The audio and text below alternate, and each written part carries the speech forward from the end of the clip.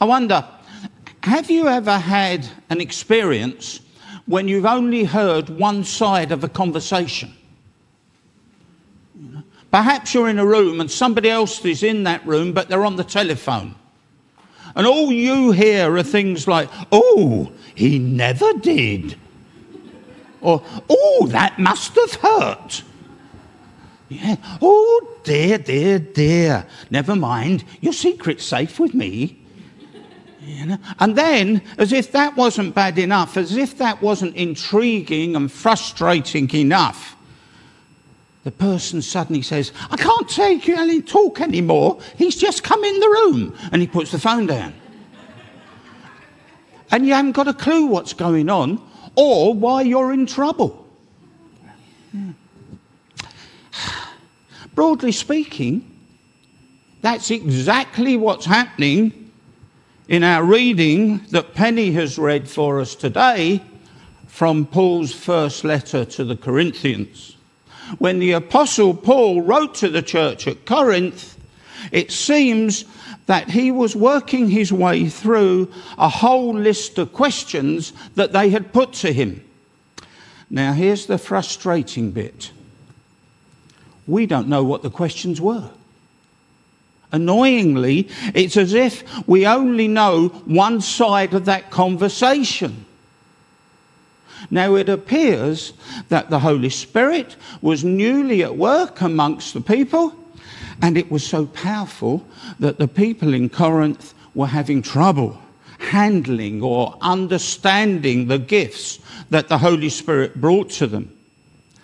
And so Paul is engaged in reassuring the people as he answers their bewilderments.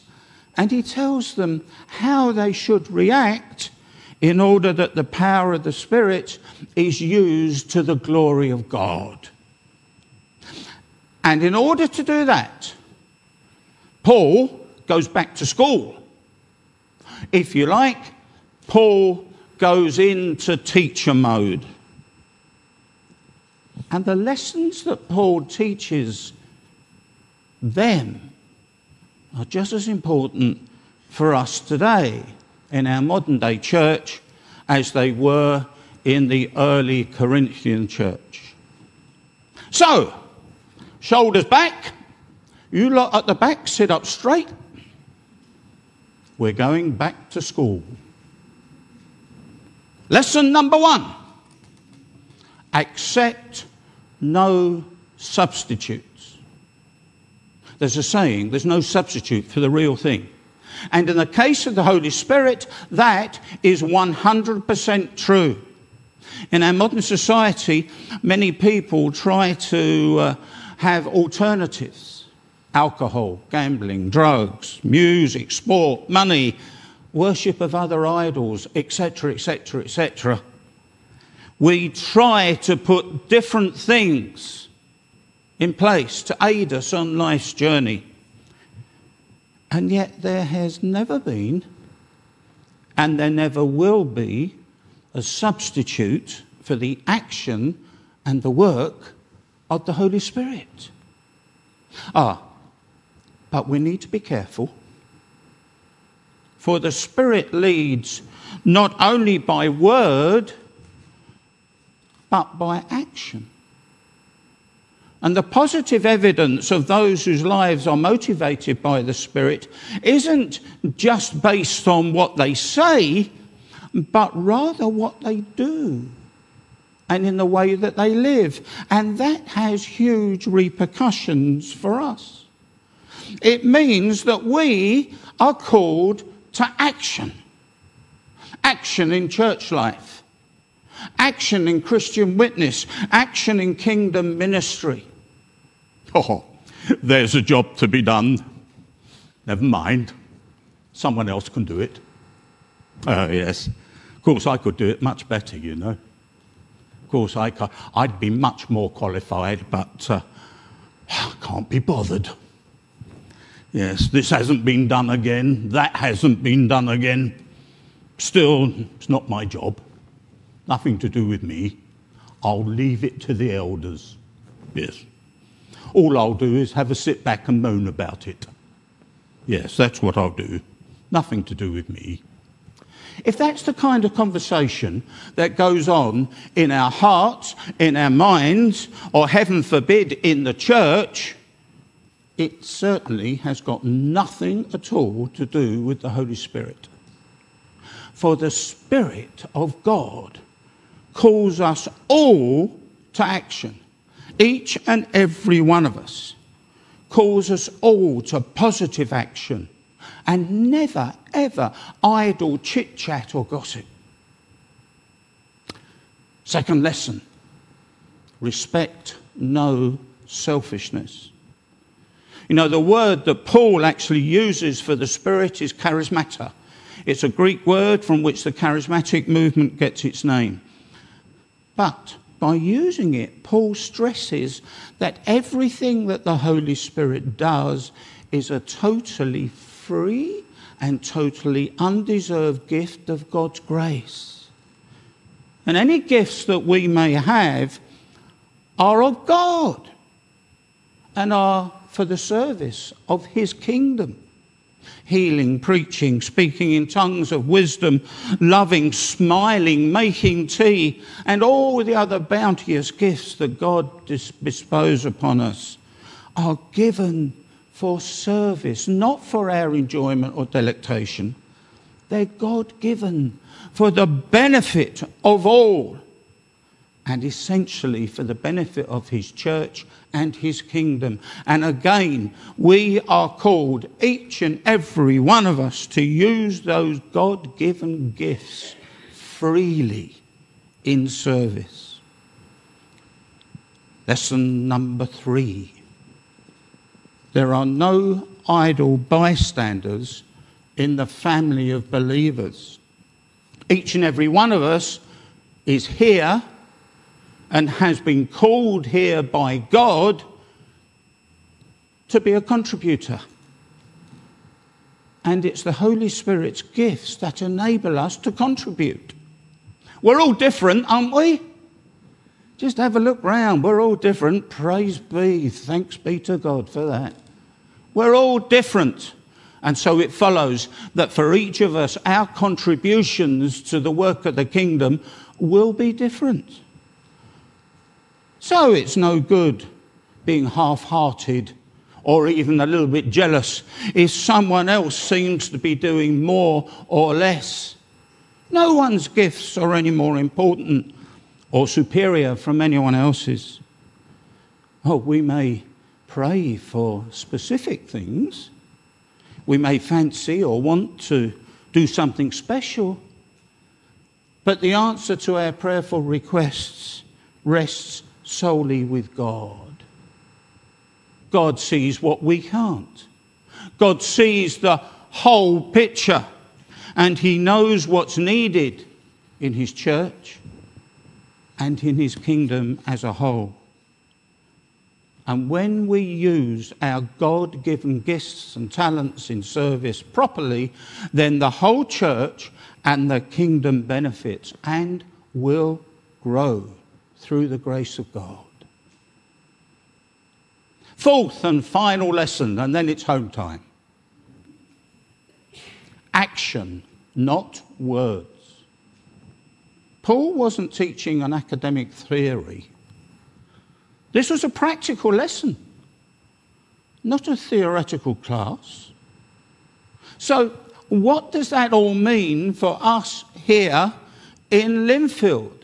What does it mean for us here at Linfield URC?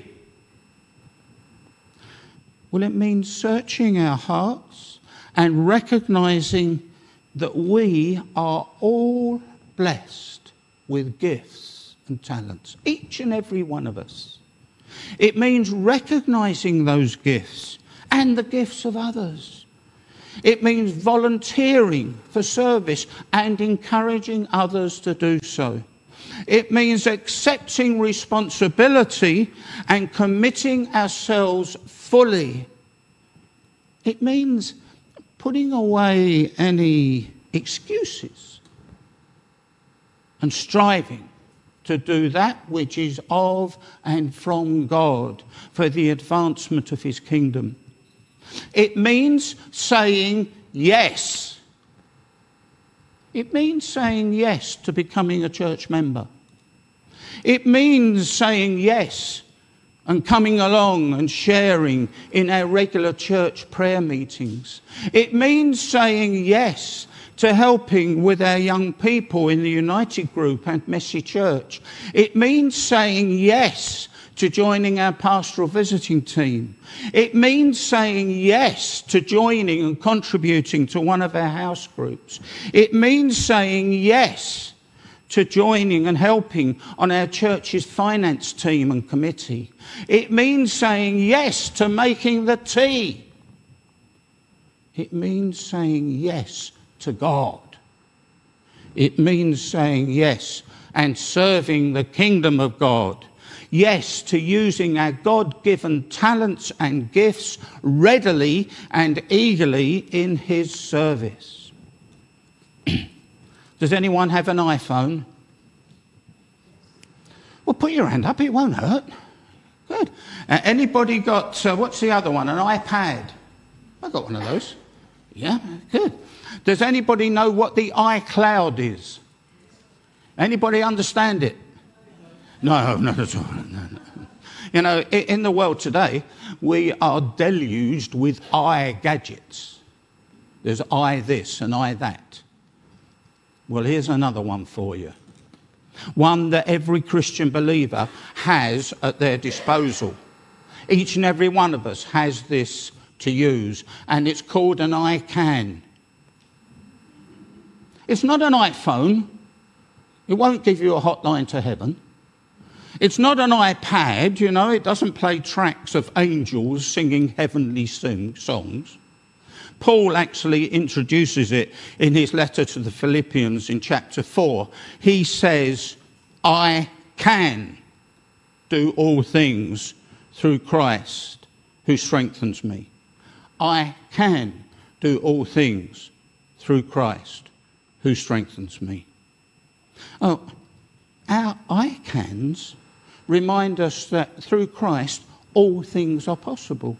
And not because we have the strength, not because we have the power or the ability ourselves, but because as followers, as believers, empowered by the Holy Spirit, living within us, we can achieve that which God would have us do. So when God asks us to do something, when we are challenged by God, I can reminds us that we can through him. In a few weeks' time, it's going to be Pentecost. We're looking forward to it, aren't we? Yeah, wow. Holy Spirit, we welcome you, we'll cry aloud. Pentecost Sunday is actually on the 28th of May. And if we're to acknowledge and receive the Spirit of God afresh and anew, well, then we have to be prepared. If you like, we have to do our homework and ready ourselves in order that we may experience Pentecost in its entire God-given, Spirit-given glory. And at Pentecost, when God looks down upon us here in Linfield, and when he sees the way in which his gifts have been received and used, I wonder what he'll say. Maybe we should ask a question. Is God pleased with what he sees? Wow. Will God be pleased with the way his gifts are used in the life of us here in the church? And the answer to that question rests in our hearts, in our minds. And I pray that we, each and every one, will respond positively, perhaps using the words of Paul. I can do all things through Christ who strengthens me. And indeed, I pray that we'll go further and we will eagerly declare, I must do all things through Christ who strengthens me. I will do all things through Christ who strengthens me. And when we do that,